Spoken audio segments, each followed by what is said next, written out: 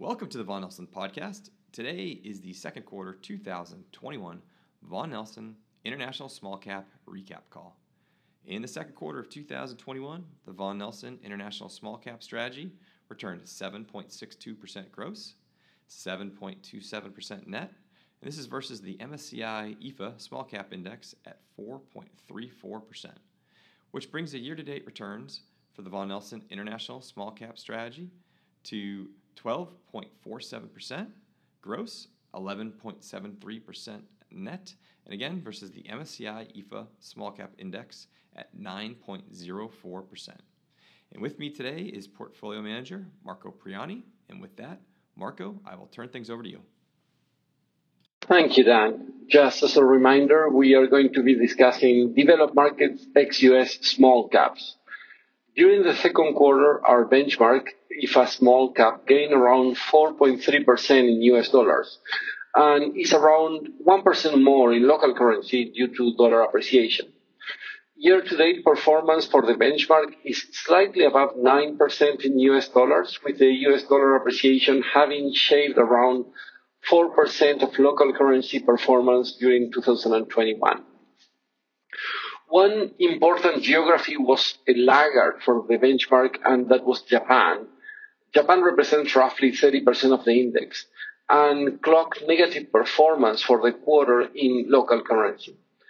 A good part of the underperformance of that geography vis-a-vis others that are part of the benchmark can be attributed to the slow vaccination progress in the country, headlined by the continuous debate on the conditions under which the Olympics should take place, or even if they should take place at all. With that exception, the good performance of the benchmark takes place in a frame of strong industrial activity, moderate recovery of services sector, with travel-related activity particularly still trailing strongly behind the levels of 2019. Inflation in raw materials and logistics is noted, but consumers' demand is strong and not a lot of resistance exists at this point to pass on additional costs with usual time lags. The fund performed strongly during the quarter, outperforming the benchmark by more than 300 basis points. As we target, most of that outperformance was attributable to strong stock selection, both from a geographical and sector perspective. One remarkable fact that took place during the quarter was that 4 UK-listed names received takeover offer from private equity firms.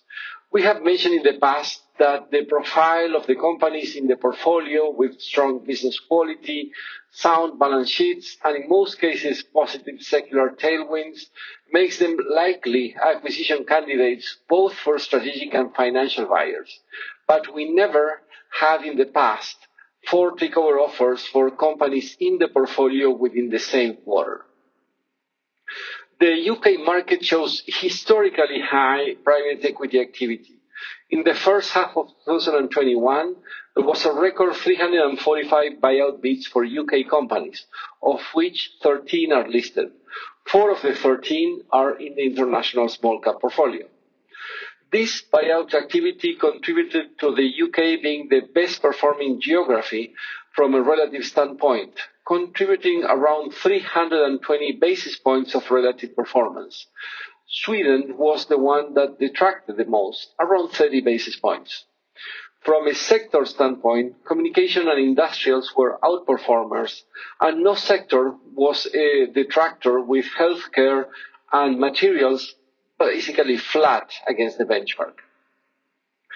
There was a higher than average turnover in the portfolio during the quarter, driven by bottoms-up considerations, but contributing to a general picture in which more economically sensitive names were replaced by long-term compounders based upon expected returns within our time horizon. We exited 13 names and added 13 new names to the portfolio.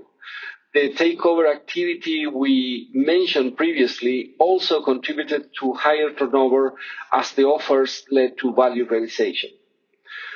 We continue to find more opportunities than the ones we can include in the portfolio, and this selection plays an important role in our portfolio construction.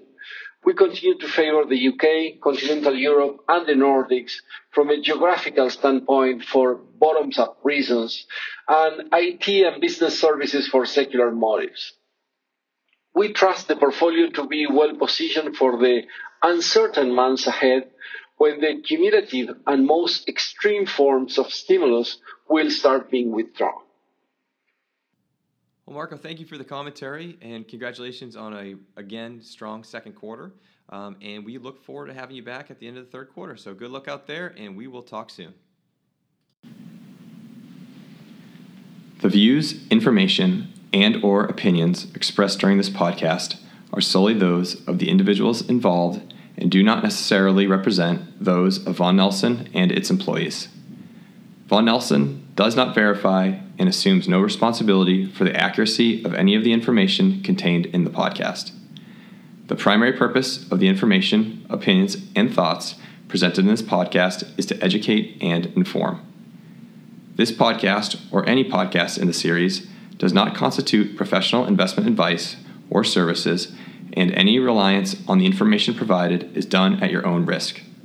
Past performance is not an indication of future performance.